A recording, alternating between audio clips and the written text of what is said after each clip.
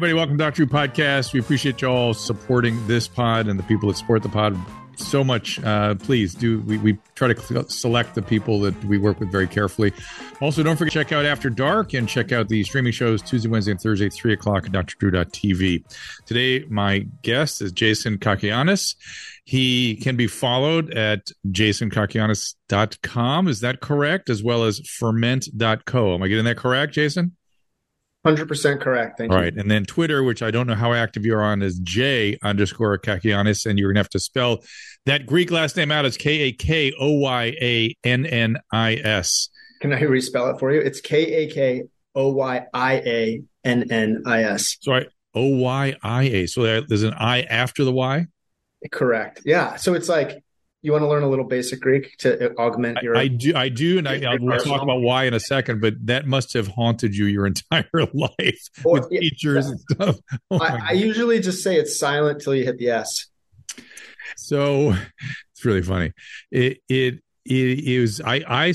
learned a little basic Greek. I actually was pretty good. I developed long COVID, back 2 years ago. Gosh. And a brain fog and fatigue were these prominent symptoms for a few months. And I had this weird sense that if I worked on language or like music or dance, it was the strangest feeling. I thought one of those things I think would help me. And we were going to go to Greece that summer. So I thought, I'm going to learn Greek. And I did it. I did it sort of, as a parlor trick. You can learn, you can go from zero to kind of conversant. There's like a very steep curve associated. Yeah, it's like tennis. You can kind of get there. You can get social, but it's really hard to advance. And you can say, and I limited everything to I and we, because I figured kind of they I'm not going to need, and I just everything was I and we. And so here's what I learned. I learned how to say like "Saitala in a cafe." I could say I would like a coffee, please. Yeah. And I learned prospatho and protimo and words like that I could respond with if people said, well, at least you're trying. Yeah, prospatho. Yeah, that is like battle Greek. That's survival Greek. Yeah, it was survival Greek. But you'll die in country. You won't ever be able to express the eloquent poetry that resides in your soul, but you will be able to get something done in a restaurant. Right. And the Greek really appreciate it. It was a parlor trick, let's be fair. And the Greek people really appreciate it. They're like, in fact, so much so I thought, God, maybe the COVID screwed my brain up and I was one of these people that can now all of a sudden learn languages. You know what I mean? Like somebody wakes up after a coma, can speak Chinese. Yeah, maybe there's something you unlocked. But so can I ask you, did you actually learn the alphabet or did you just go off of phonetic? Correct. Phonetic. Phonetic. I did kind of learn the alphabet, and I could kind of see some of the words, but no, I did not make it a system. Like I said, what was your adopted Greek name? What's that? What was your adopted Greek name? Oh, I didn't have that. I didn't go that way. Yeah, I was just trying to, ask for coffee and directions. That was sort of what I was going for. And I could say, come here and go there. And there was, but I was surprised how much I learned. Now I'm surprised how much I forgot, but it was fun, and it cleared my long COVID. It cleared it.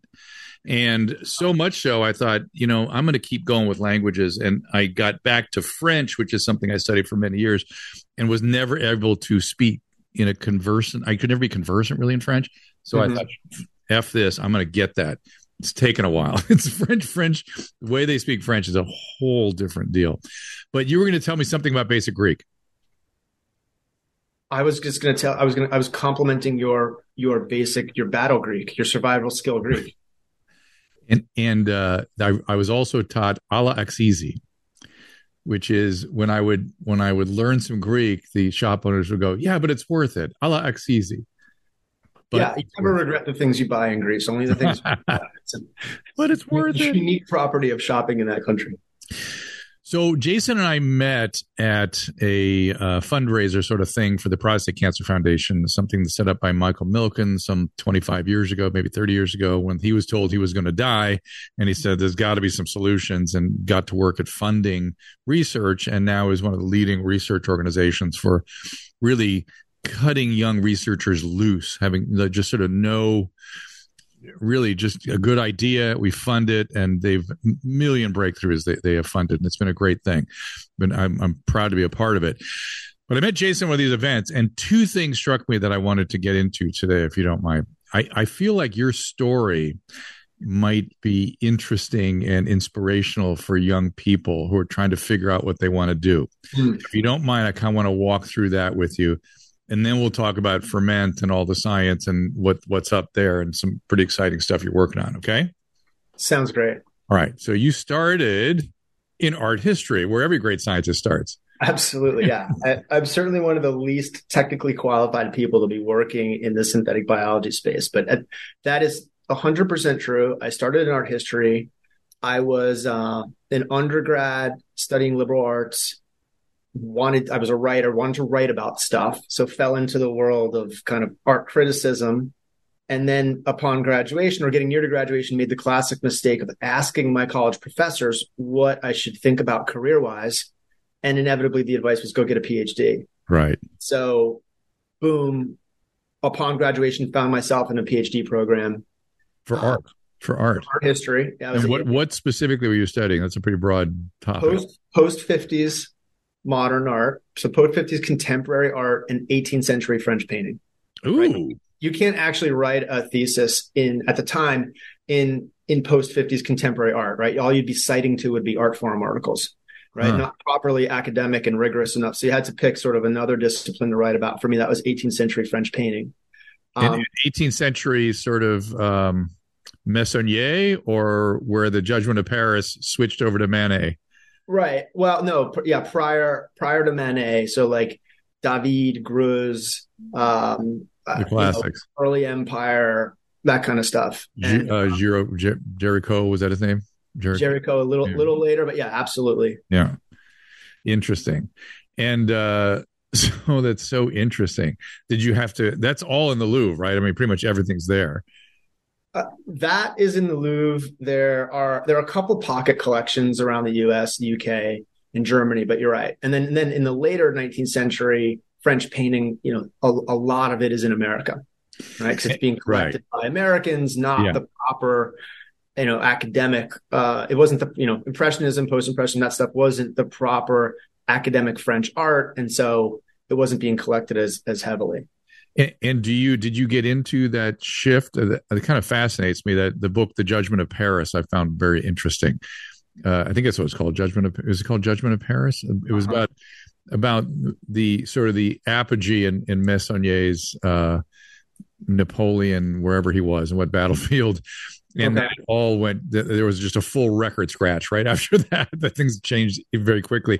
Is that an accurate, do you think, rendition of what happened, that book? I have to be honest, I'm not familiar with the book. Do you know who wrote it? Make sure I'm getting it right. It was about the what did they call themselves? The Academy, the Art Academy. Exactly. Yeah. And how they had to have a separate exposition, literally a separate pavilion for Manet and his colleagues.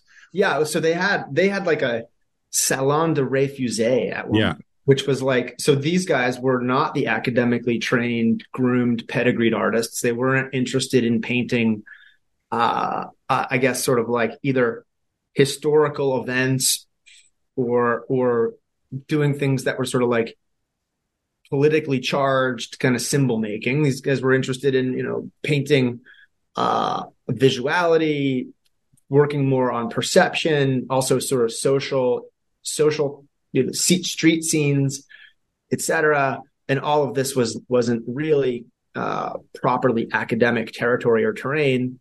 And so there was sort of a split. And the Salon de Refusés was where they showed a lot of the early impressionist, post-impressionist painters. And it was all scandalous. But, breaking the tradition, exactly. Déjeuner sur l'herbe, it was a what? These people out there.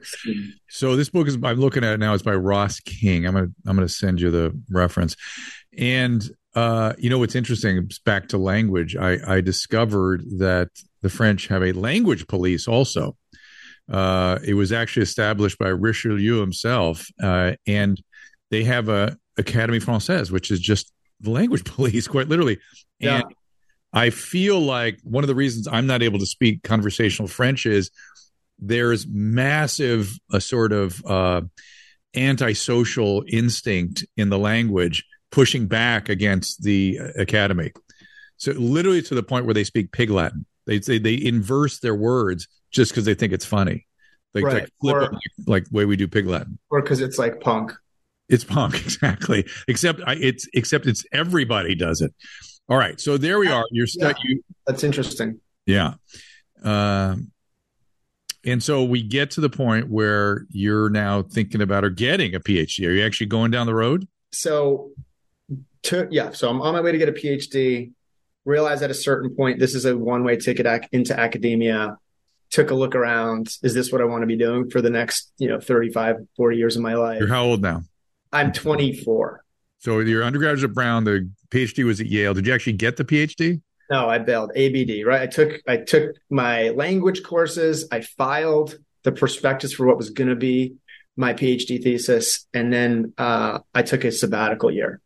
And I got a fellowship at the Whitney Museum in New York, independent study program, kind of curatorial fellow, was doing some curating there, and was sort of just banging around the New York City art world, on my way out of academia, looking for the next thing. And I started getting involved, believe it or not, in sensory stuff. So fragrance and flavor. And the reason for this was I was always intrigued by, first of all, the experience of taste and smell. It's just potent, emotional. I was always kind of drawn to these things. I couldn't really express myself or really parse those experiences. And then it started to dawn on me because there's no real vocabulary for it.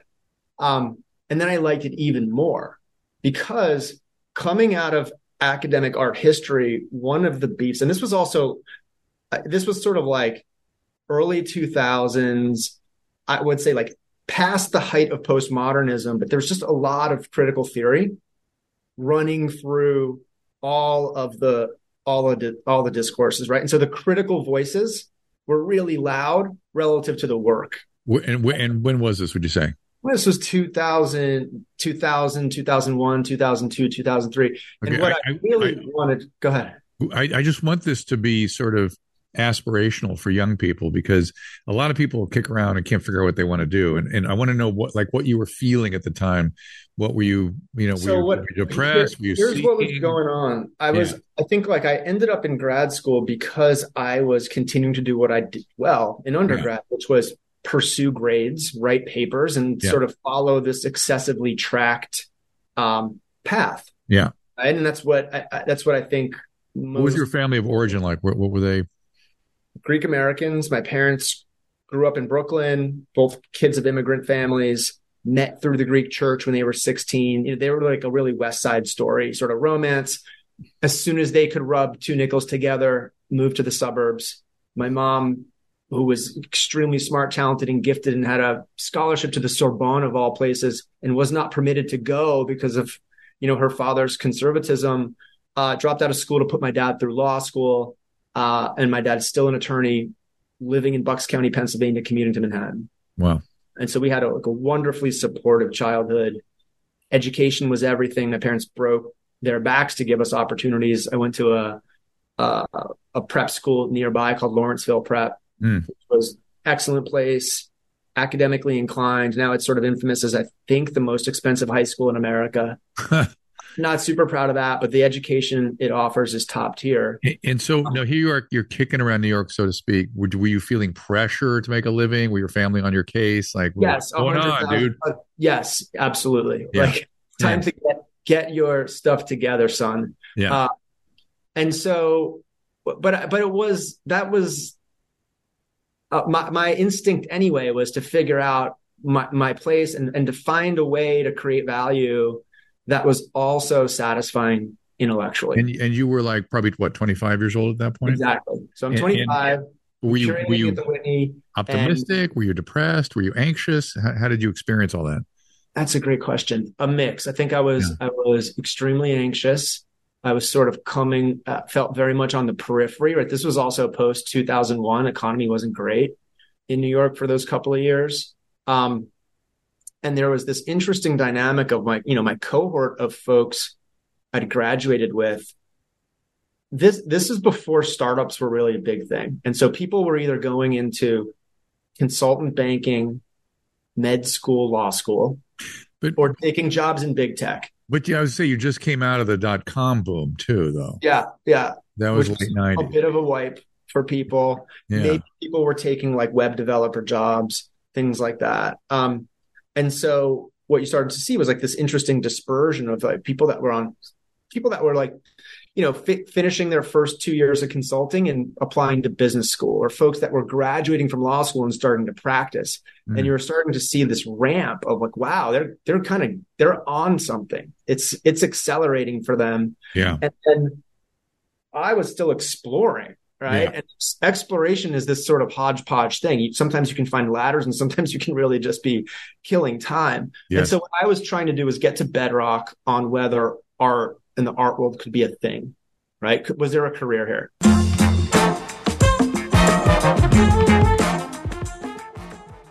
Shopify, you've heard me talk about them. They are the commerce platform revolutionizing businesses worldwide. Whether you're a garage entrepreneur or you're IPO ready, whatever it is, Shopify is the tool you need to start, run, and grow your business without the struggle. And it'll get you to your audience. It just does. It's the fact is that this is an efficiency that we should all be using. It's a breakthrough. It takes you to the next level. Shopify powers 10% of all e-commerce in the U.S., and Shopify is truly a global force. Has every size of entrepreneur across 170 countries. Plus, Shopify's award-winning help is there to support you every step of the way. This is Possibility, powered by Shopify. Sign up for a $1 per month trial period at shopify.com/Drew. It's all lowercase. Again, Shopify, it's Shopify. Shopify.com/DREW to take your business to the next level today. Shopify.com/Drew.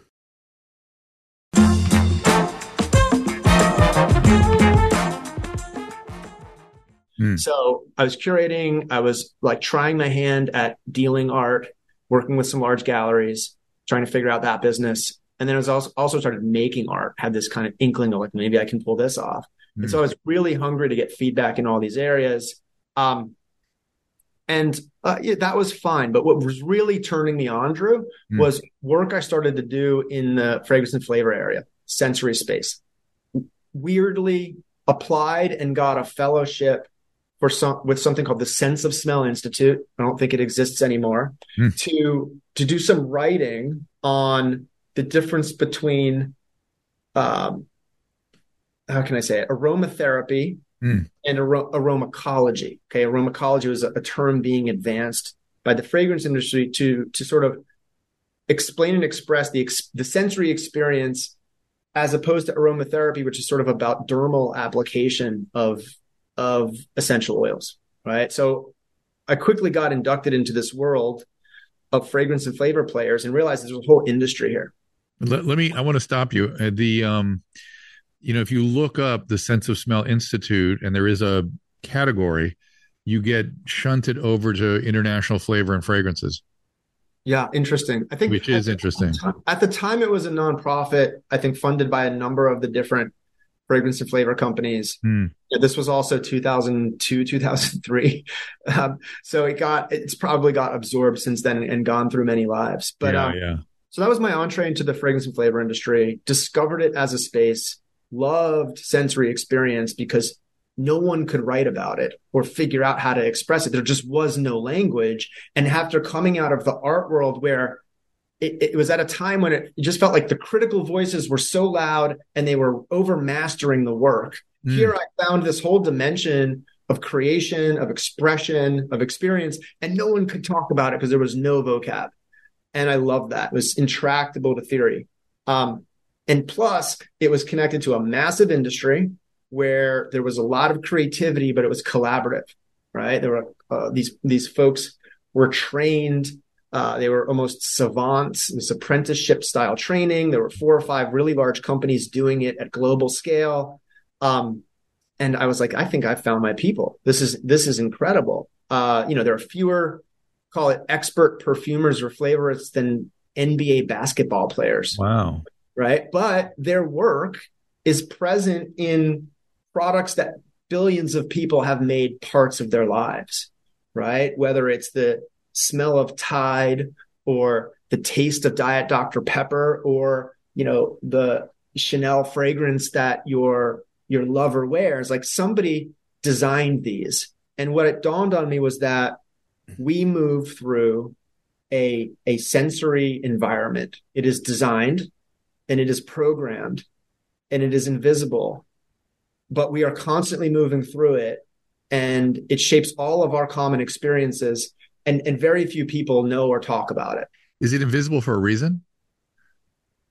Is something about the industry that it wants to be invisible? It doesn't want to let you peek behind the curtain? I think for a period of time, so the industry's gone through a couple of different phases, right? Like in the earlier days, and say and to tell this correctly, I probably have to go into a little bit of the history of the industry, right? But what I was going to say was that for a period of time, the names of the perfumers were well known. Like Coty, Francois Coty was a perfumer who then became a brand, right? And then after a time when fragrances were being launched by brands, for instance, fashion brands or others, the creating authority was not the perfumer, right? It was the clothing designer. And so the perfumer was sort of like a ghostwriter, right? So in a way, they were purposely shunted to the side. Got it. And then when you're talking about consumer products, you're right. Like 90% of the experience of a bottle of shampoo, when you open it, is the fragrance, in my opinion. But Dove doesn't really want you to think about the fragrance. They want you to think about the foamy soapiness or the silkiness on the skin. There's other sensory elements too. And so for a variety of reasons, and also because I think the industries was at the time like largely European based, just didn't sort of flew under the radar. Although, isn't IFF in South America or something? IFF's based here in the U.S. But it's a major U.S. player. The other companies are European. Couple of questions. So Taste had a similar history where it's like sort of ghostwriting background. Even though I've often thought to myself, man, how they arrive at deciding this is the taste, this is the one that a Cheeto, this is what a Cheeto is supposed to taste like. Taste is different though. Taste is food science, right? And that is coming out of the bend in toward processed foods, towards yummy, massively scaled consumer products, creating consistent consumer experices.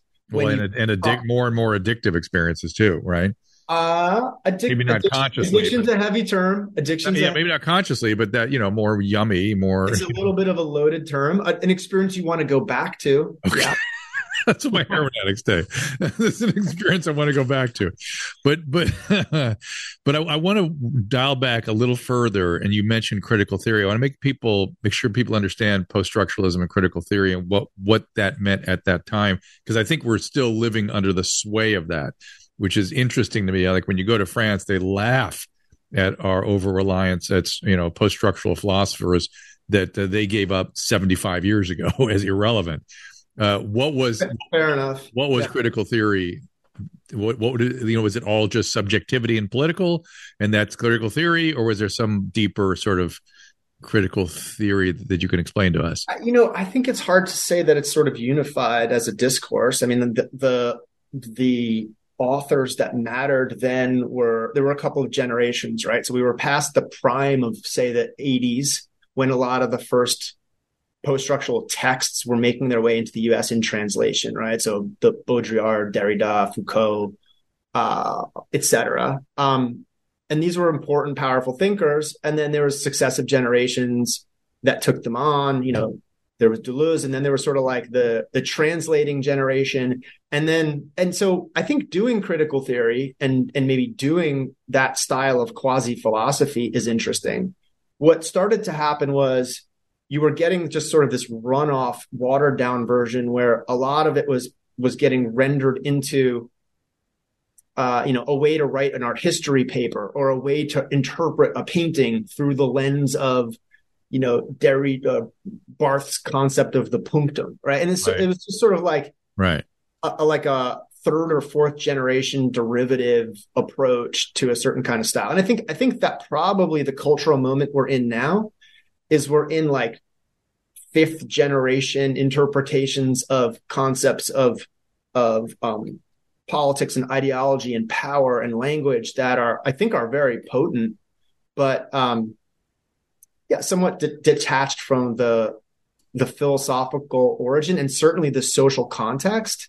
Well, and the pragmatic Paris, reality, right? At the time when those ideas were getting generated, and they were really, really part of different intellectual factions, were intertwined with domestic politics, right? And I think, like, part of my American grad school experience was like that was being exported without context into different academic departments. And it was just sort of this carnival, this grab bag of ideas that people were using, and sometimes to interesting effect, but sometimes to kind of predictive, not great effect, but certainly lacked originality.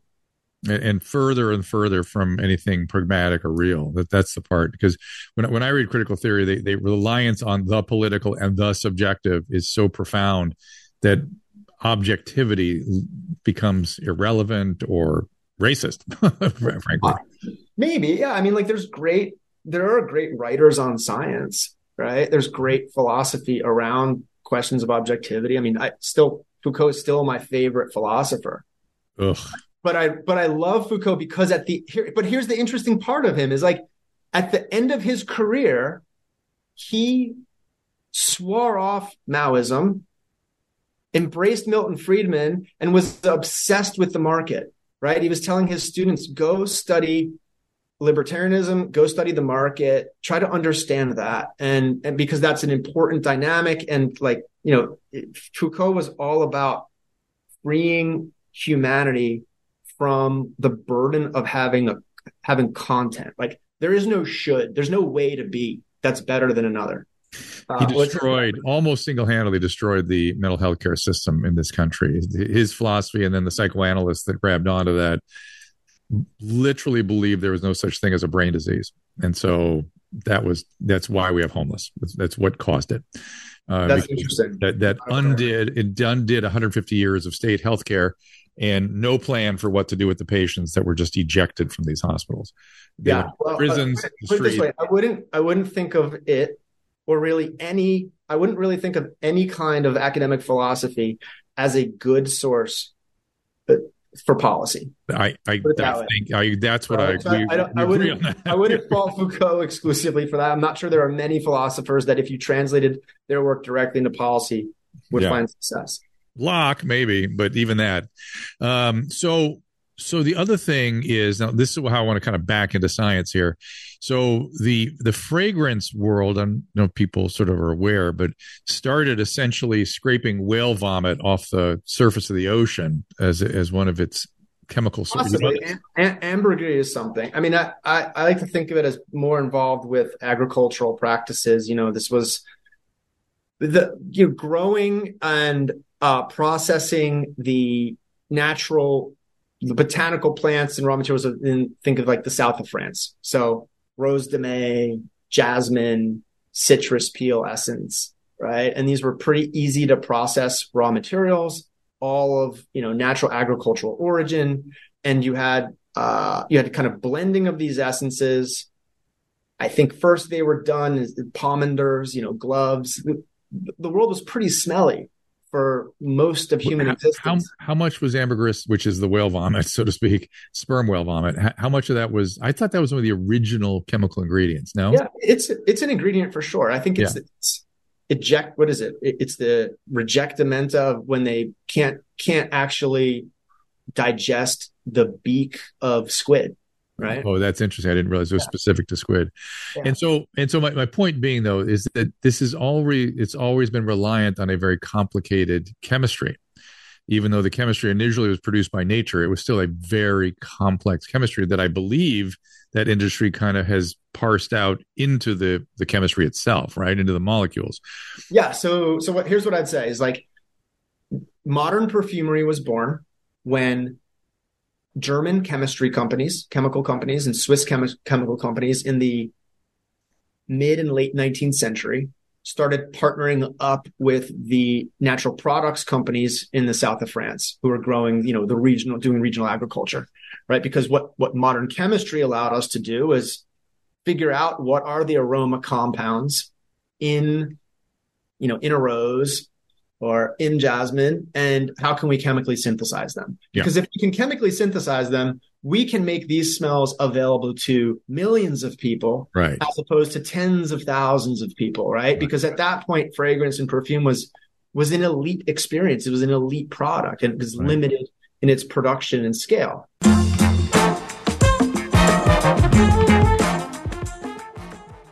This podcast is sponsored by BetterHelp. It's easy to get really caught up in everybody else's needs, and you yourself can get depleted, right? All that time giving. Therapy can give you the tools to find more balance in your life so you can keep supporting other people without depleting yourself, leaving yourself behind. Of course, I'm a big fan of therapy. I've been involved in clinical settings. I've been a patient in clinical setting. I've referred family, friends, patients to BetterHelp, and I've been very pleased with the professional services that they provide there.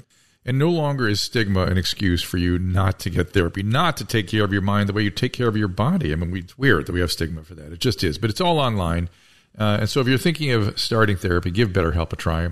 Designed to be convenient, flexible, and suited to your schedule. And I said it's entirely online, so stigma is no longer an excuse. Just fill out a brief questionnaire to get matched with a licensed therapist. Switch therapists anytime for no additional charge.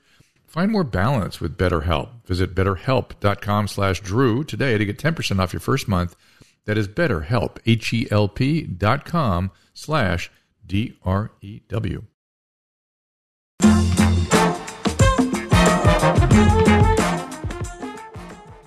So chemistry comes along and makes it possible to start to think about, national scale industry or global scale industry. And so this is you're in this business now. And what is your job at that point? I'm not in this business anymore. No. By the time it got there, you were already out? There are a few other chapters of my biography for us to go into. Oh, okay. I want to have a chance. I want to have time. We have to do 2 pods. I want to have time to talk about the science you're in right now. But give me the what they call them, shark notes now. Okay. I will give you the 5-minute version, right? So I think we left off with like 24, 25-year-old Jason. You found your people. Trying to get his stuff together, finds the fragrance industry. Yeah. So was that in New York? Did you find it in New York? In New York, yeah, wow. In New York. Find the fine fragrance industry. At the time, though, I'd already enrolled myself in law school, right? So taking kind of the uncreative, safe route, but also said to myself, look, I know what I want to do in life. I want to do like big, hairy, audacious, creative things. But in order to actually get them done, I need hard skills. I need to be able to land them in the world, right? And so you can't just have visions and ideas. You need to actually execute in a world that's mostly about administrative process. So went to law school, all the while knowing I wanted to make my way back to the fragrance and flavor industry. Spent 3 great years at law school in Los Angeles, a city I had a huge crush on. Do just fine in law school, enough to land a great M&A job back at a white shoe law firm in New York City. Start practicing right around the time of the financial crisis. So I get a front row seat at the Lehman Brothers bankruptcy, the sale of Merrill Lynch to Bank of America in 3-4 day weekend, which I worked on. The merger markets were like, go, go, go, until they hit a wall. And suddenly it was just crickets. And I was sitting in my M&A, office. Actually, it was a pleasant time. Normally you're getting crushed with, 18-hour days in these departments, and had enough time to think and learn, and started to pick up the phone and talk to my friends in the fragrance and flavor industry, and started sniffing out whether, no pun intended, whether there was an opportunity over there for me. Managed to convince a couple of friends to hire me into a non-legal role. So I jumped to Swiss company called Givaudan, largest in the world, fragrance and flavor. And I find myself in a marketing and sales role. And on the left of me are the large consumer brands, Estee Lauder, P&G, L'Oreal. And on the right of me are the perfumers and the flavors, right? The creatives. And my job is to translate, what does Tom Ford want to do next in building the private blend line into, sensorially, what is that? How can we make that happen? Or, Axe is going to launch, 3 new variations to target, XYZ consumer. Sensorily, what's going to compel that teenage kid to buy this stuff, right? And so I went from this world of reams and reams and stacks of paper, reviewing documents all day in law, to a world where nothing matters but the smell at the end of this blotter. And that's the only piece of paper in the room. Wow. And I loved it. It was like I had fallen down into, it was like Willy Wonka, but everyone wore couture and was hot. Or, just an Alice in Wonderland type. Still in New York. Still in New York, yeah. New York, Paris. The company was headquartered in Geneva. Spent 5 years doing that, and then jumped into biotech. And the reason I got into biotech was because part of my mandate at Givaudan was starting to think about growth of the category. And if you know anything about these industries, or fragrance and flavor, what you realize is it is a massive supply chain and logistics business, right? Sourcing thousands upon thousands of ingredients and raw materials from either plant extraction, right? You're picking and pulling a plant essence out of something. And a lot of times these are grown in the most politically unstable tropical belt regions, or you're synthesizing them chemically and you're subject to the price shocks in the petrochemical supply chain, right? And so what these companies are doing is sourcing all this stuff. They're doing a little bit of creativity on top and delivering that to customers. Start talking to a couple of companies that are out here knocking on doors. They are using biotechnology. Out here, meaning New York, really? This was New York. New York. They are using biotechnology. They're using yeast to ferment the aroma chemicals that we would otherwise be getting from plant extraction or from petrochemistry. And they are able to do this because they have figured out what genes in the rose or in the patchouli are responsible for the aroma chemicals, and they have recoded those genes into an ordinary yeast cell, right? And they've now made like a cellular factory for producing the compounds that we would need to use in my industry. You use the word fermentation or ferment. Tell me why that's fermentation. So this is the key concept, right? If you take a brewer's yeast and you port in the genes to produce, a chemical that has an odor from a rose, right? You can just let that yeast grow up in a tank, feed it sugar, keep it warm. This is essentially, I just described the process of brewing beer. Yeah. It goes about its metabolic business, but one of the things it now does is produce the chemical you programmed it to make. So right? Are you giving it multiple ingredients to do that, to pull from the environment, or how usually you're using you're doing like a single molecule. You're producing a single molecule out of sugar. Yeah, feed it sugar. Yeast eats sugar or any other carbon source. Wow. Does all the complex cellular chemistry that normally happens, but now it's running one piece of code that you uniquely put in there. That piece of code is, make XYZ aroma chemical, and it's now doing that in copious amounts, right? So you can harvest that out, and you now have an on-demand, sustainable way to make a specific molecule to spec, as opposed to relying on the complexity of the agricultural supply chain, all the inputs that go into that, the fertilizer, the water, the energy for harvesting and extracting and shipping. Now we can do that stuff on demand. Just out of curiosity, how did they decide which molecule they were going to grow? Was it just one of the more in-demand molecules, or one of the more exotic ones, or how did they decide?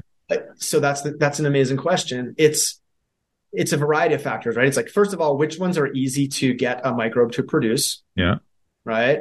At a cost-effective scale. Some molecules are harder than others. Some take longer. And then what does the industry need and want, right? What of the molecules I just described need to be produced at a certain volume that fermentation can meet, right? And so there are opportunities to make molecules we know and love. There are opportunities to make new never before not accessible molecules, or things that exist only in tiny quantities in a plant, right? That you have to grow thousands and thousands and Yes. thousands of acres to get to. Right. That's not efficient, but that biology can make, fermentation can make quite easily, right? I'm wondering if your marketing and creative head help them select that, like, oh, Tom Ford's going to love this and he'll need a lot, and we haven't had that before, Yeah. I mean, it was amazing in the fragrance and flavor departments and groups. Like, there was a lot of bioprospecting already, right? There were programs of, we'd send people into the jungle canopy in Costa Rica and blimps to forage for rare flowers, right? And you could headspace these plants, englobe them in glass, sample the air, take it back to the lab, run it through a GC, and understand what molecules these flowers have been expressing, and then you could reconstitute that. Just so the gas chromatographs, what are you talking about? Exactly. And so here you are now in chemistry. You're remember we started talking about French art history, right? I know. That's what I love about your story. That's what I love about your story, and I think young people would be inspired by it. But you're talking about gas chromatography, and now you, I don't even know what we call it anymore. We used to call it molecular biology. You had to get up to speed with, what do we call it now? Biotech, molecular biology, synthetic biology. Yeah. And how genes work, essentially, which is no small matter. And people, departments dedicated to that. How long did that take for you? How did you do that? It was all OJT, on the job training. Yeah. It was just like a window had opened up where companies like Ginkgo Bioworks, which IPO'd in 2021, were just starting out, right? They had scaled their technology platform. They had essentially, this was 2014, 15, right?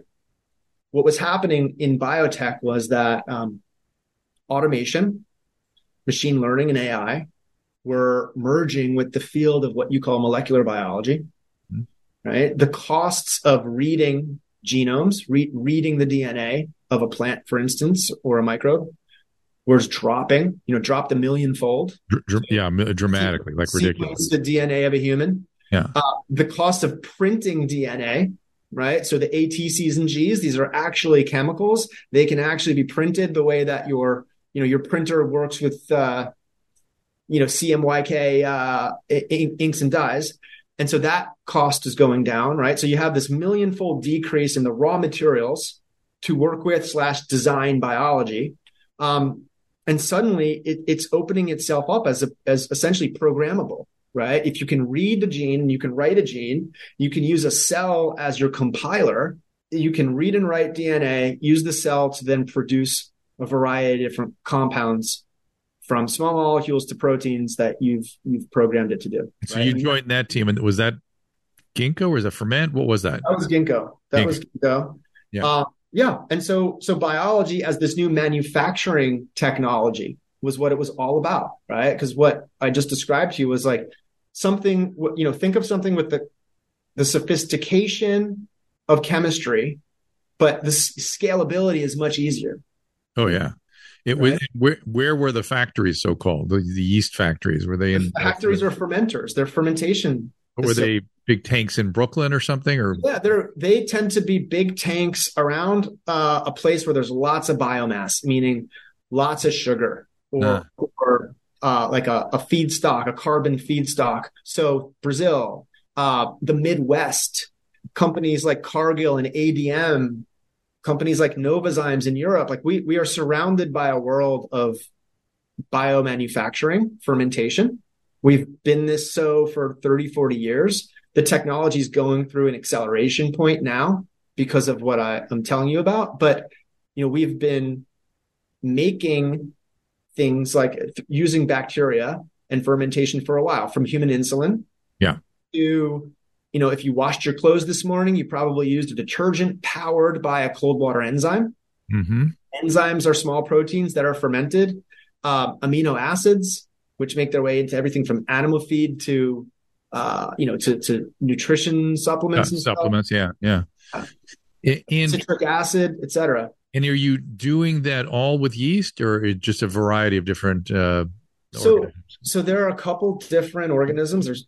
This is rapidly expanding, but it's yeast, E. coli, bacillus, and others that are like sort of well understood, where there are toolkits for working on their genomes. But what companies like Ginkgo and others were able to do is dramatically increase the range of call it chassis or microbes that one can work with. And then when we first spoke, you were excited by big data and how big data was going to impact all this. Absolutely, yeah. I mean, I think it's big data, it's machine learning, it's AI, it's being able to produce, it's being able to run these experiments at very large scale. What do you mean experiment? Because I'm not sure I quite got my head around. It was one of the things I wanted to talk to you about. You were very excited about this, and I didn't quite get I didn't get my head around it properly. So how, because it feels like, you've got the manufacturing down, you have the products down, you have the commercial, the supply chain down, you got everything sort of squared. Where is it we need the big data? What is the next thing that data can solve? I think where it's in a couple things, right? So we're talking about genetic engineering. Yes. I just want our audience to understand. We're not talking about CRISPR. We're talking about, do you use CRISPR to get the stuff in there? Absolutely. Right? Using CRISPR. You're knocking genes out. You're inserting genes. CRISPR is one of several different editing tools. Yeah. So you're changing the genetic function of these primitive organisms. And if I remember right, in the E. coli, it was usually plasmids, right? Didn't you insert plasmids into you didn't actually use the genome. You used plasmid transfer, no? Yeah, right. Well, depending on the species of bacteria or fungus you're using. But in some cases, we haven't really discussed pharma and its approach, but it's using mammalian cells for producing, much more complex proteins and medicines. But so in order to understand what kind of genome level change you want to make, you need to understand a lot about the, gene expression, gene sequence, et cetera. Not all of this stuff is predictable, right? So you need to run large experiments where you're making a variety of different changes. Okay. Right. And so figuring out, and a lot of these are maybe multi-gene, multi-gene pathways or multi-enzyme pathways. You're just doing a lot across different parts of the genome. And so you run up against constraints, right? It's like, how many combinations can I actually do, right? Combinations of what? Of insertions? Yep. Okay. Yep. How many can I do? And how much prediction can I do, right? Can I take data from the last several experiments I ran and use that to create a better guide for the next set of experiments I want to run?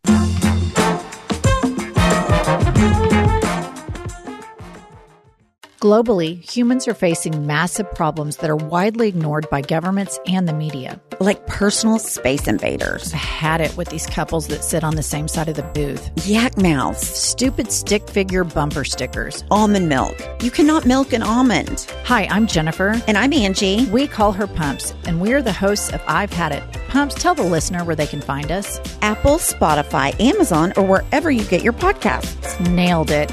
See you next Tuesday.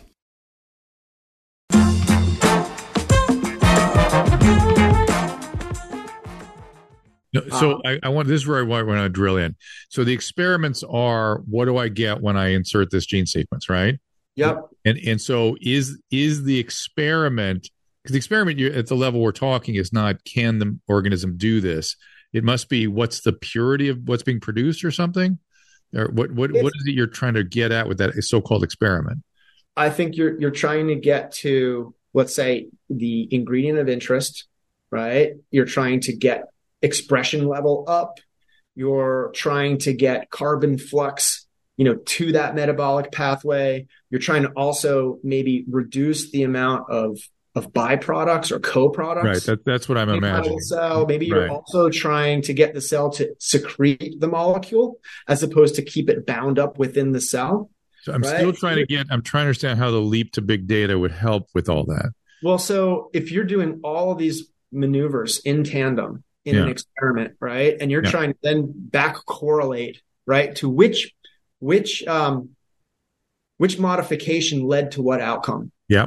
And you're doing this, you're doing tens of thousands of variants per experiment, right? You're throwing off terabytes of data. Why are you doing so many? Why so many variants? Well, because sometimes you just don't know what's going to work, right? Like we don't really have a predicted, fully mapped roadmap of biology. It's still very much empirically driven. And do you do right? 10,000? Yes, I get it. And do you do 10,000 all at once, like in one organism? Yeah. Yes. Wow. Yeah. So the facilities that are getting built now are massive scale, right? So you can do what they call, multiplexed types of experiments where you're using, thousands of different variants. You're putting them into organisms. You're putting those organisms under different growth conditions, and then you're seeing what's optimizable. And each of these experiments are throwing off terabytes of data, and you're going to gather that data and you're going to use it to, do statistical analysis and back correlate into what was working and what didn't work. And then so the big data is gathering that data and doing something meaningful with it. Yeah, it's using it in a accurate way, meaningful way. And that's one, and that's just one way that your concept of big data touches on synthetic biology, right? There's a whole other aspect that's predictive, like what, protein folding. What would the interactions of, if we were to make this change to the genome, and then that were to, create a type of protein or an enzyme, how would those things interact? What would the electrical charges between base pairs mean for protein folding? Protein folding means shape. Shape is determinative in many cases of function. Yes. So could we get to a point where without having to do the experiment, we'd be able to predict the function of a certain protein? So the function or the folding or both? I guess both. But folding is I was very interested in that in college because it's such a real world representation of the laws of thermodynamics. You're at once, and of course the chemistry, you already mentioned the charges and how the charges affect each other, but it's also energetics. What is the lowest energy state that folded molecule can hit to? And not only are you going towards low energy, you also have entropy involved in ways that we never really could figure out. So my guess is that there's always going to be a need for experimentation, even though you can get close. Completely agree with you. What's that? I completely agree, right? And I think that anyone who's trying to model all this in silico still needs tons of data. Yeah. Train their models, right? And where does that data come from? You still need to do, 15 years worth of experiments. They can project and they can probably predict what are the more likely things and stuff, but you can't do it completely cold. I don't think biology is too complicated now. And maybe big data one day or AI will sort of have so much information, it will be able to do some of that stuff. It needs like an infinity amount of information, but we're rapidly going that direction. Yeah. I mean, I think the field sort of frames this debate as like, to what extent do you want to use rational design, right? Sit down and Drew and Jason think hard about what kind of genome level changes we want to make. Or do we want to be unbiased and, make changes that are really orthogonal, very far away from the parts of the genome that we think matter. And often you're surprised because it's those orthogonal kind of low probability changes that yield the best results. But in a world where you have constraints, right? You can't run every single experiment. Right. How do you come to some middle ground, right? How do you use both rationality, and a lot of times that's the result of experimental data analysis, to put some guardrails around your unbiased experimental approach?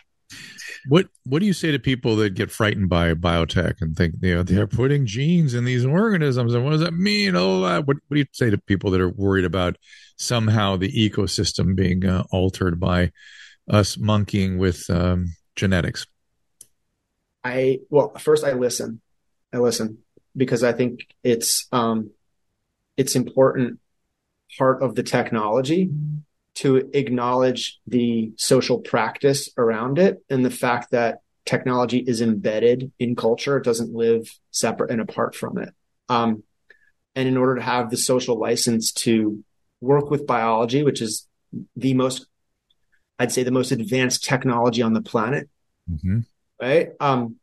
We do have to grapple with what it means to do this work responsibly, right? We saw that the world was shut down because of out of control biology. That's COVID.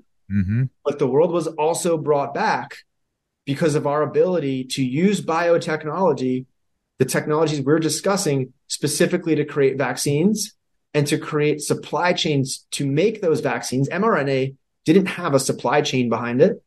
It needed to arise overnight. We were able to do that through the exact same technology. So what we do is we listen to people. We try to understand their concerns. We acknowledge the footfalls that the technology has made being rolled out, right? A lot of times people talk about ag tech, right? And Monsanto and Roundup Ready crops and the way that technologies led to monoculture in growing or change agricultural practices. So, it's also the case that the Green Revolution, right, fed the world, right? But there are downsides that we need to acknowledge and talk about. And so long-winded way of saying is that we just acknowledge these fears, point to the fact that we've got 40 years of biomanufacturing and biotechnology surrounding us, right? If we went to a grocery store and hung a light bulb or put a spotlight over every product in that store touched by biomanufacturing, you'd have half of the store lit up. Oh, for sure. Right. And so what people often don't realize is that we are already surrounded by meaningful, beneficial examples of what this technology can do. Yep. But as we advance forward, we need to acknowledge risks and sort of not sidestep them as a technology community.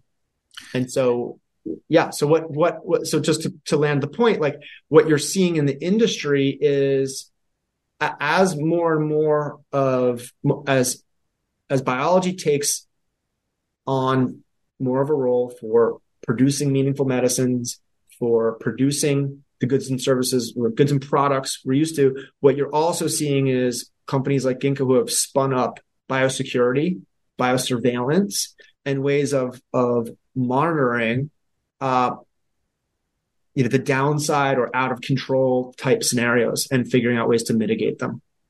And I, there need to be sort of international guardrails too. I mean, I know in China we have CRISPR twins, and no one expected anybody to do that, and Right. that was a major concern, and still remains a concern that sort of rogue actors might do strange things that we don't anticipate. And how do we? People are thinking very hard about how to limit some of that and police it a bit. And then, so as we sort of head towards the exit here, what excites you now? What do you want people to know going forward?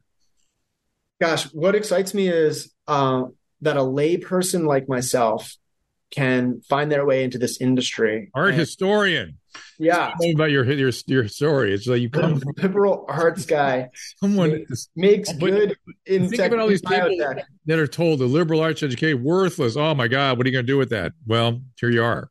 Exactly. I think if nothing else, I've been able to figure out how to land some of this in people's brains and help them understand why it's meaningful. It's going to change the world.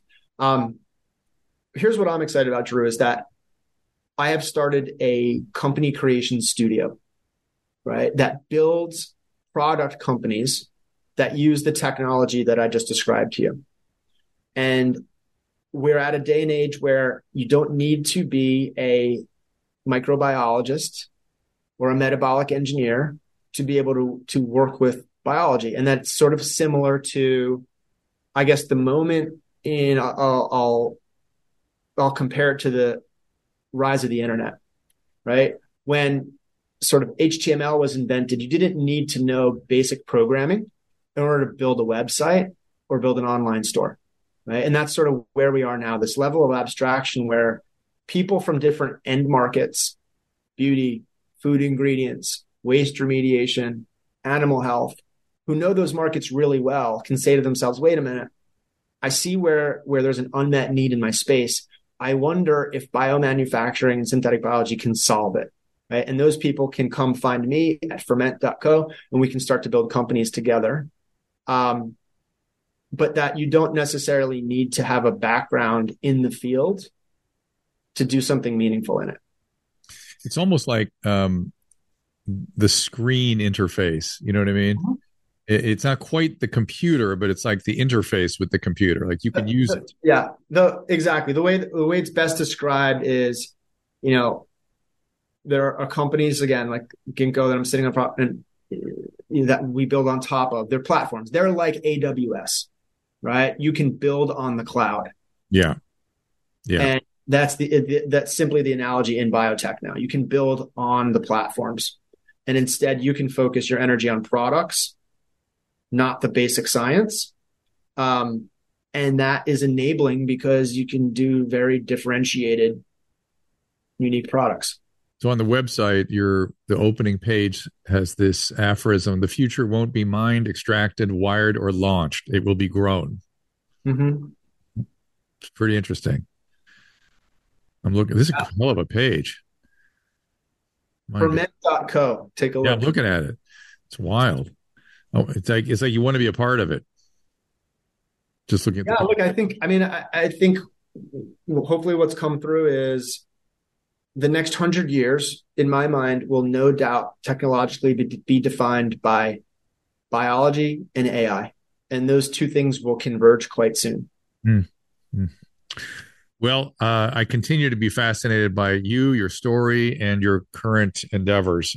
So I hope you'll stay in touch and do some. Let's go. I could just listen to your thinking and planning on this all day long. So I hope you will spend some time with me down the road.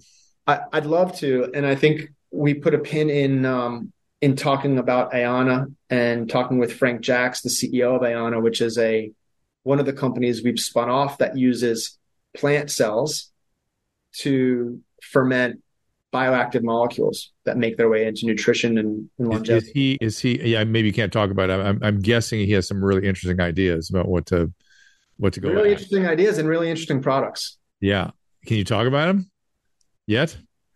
For sure. Yeah, they've launched a couple already. Tell me what they got.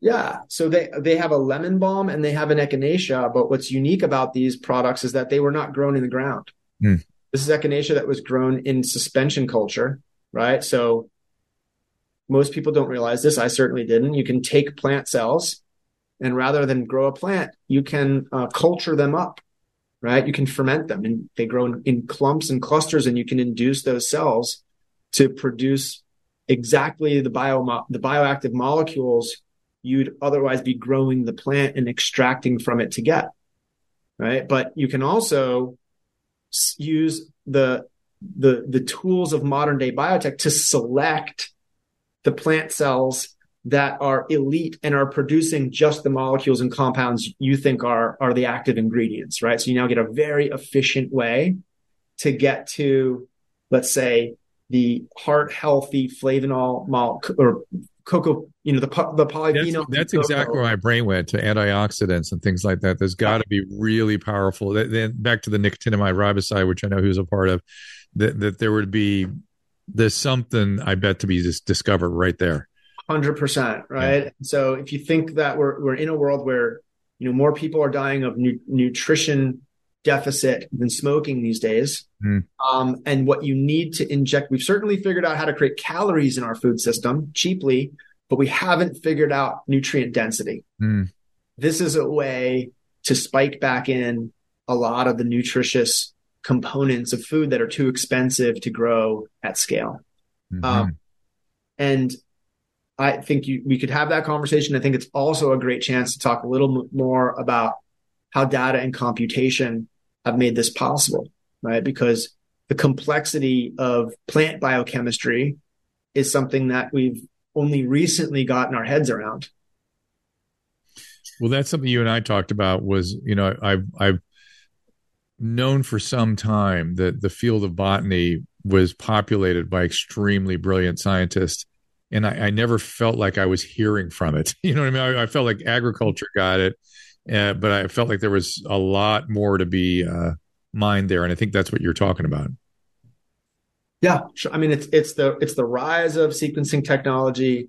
It's the rise of transcriptomics, which is a fancy word of saying, when the messenger RNA of a plant makes its way into the cell starts to create a bunch of different molecules. What part of the gene was responsible for that? How do we do a better job of understanding in the wonderful wide world of bioactive molecules that plants make, what genetically drove that? What conditions drove that? What part of the plant, right? Because plant cells aren't all uniform. Well, I'm also guessing you have to get into the whole regulatory system too, how the genes are regulated. Absolutely. Yeah, which is that tends to be some of the most complicated aspects of the biology. Right. Yeah. And again, another big data question. Yeah. Right? Capturing all that. And then also the rise of single cell omics, right? So being able to look at single cells, right? And that's sort of a tools and hardware thing that's recently become more possible, right? And so if you are able to run plant cells through selection criteria and tools that let you grab cells that you can understand the transcriptome of what that plant cell is doing really well, but you also can confirm that it's producing the bioactive molecules you want at copious amounts. You can grab that cell, use that as the basis for the callus you'll grow up, right? The cluster of cells you'll grow up. And suddenly you have a way to get to all the wonderful things that plants do. Remember, plants are chemically so sophisticated, right? Yeah, without soil, without watering. It's just a plant has had to do so much through chemistry, right? Because it doesn't have arms and legs. It can't evade predators. It needs to communicate with soil. It needs to communicate with its environment. It does all of this thing through chemistry. The chemistry is fantastically complex. But we're finally in a day and age where we can again start to understand it better and design with it. Are you still in the fragrance business too? Well, I dabble, I play with it. One of the businesses that we founded when I was at Ginkgo is called Archaea. We also founded that company with Chanel and with Gates's family office and others. They are launching a product in a couple of months. It's a scent of an extinct flower. Wow, interesting. Right. So we were able to get access to extinct plants through the Harvard Herbarium. Brilliant.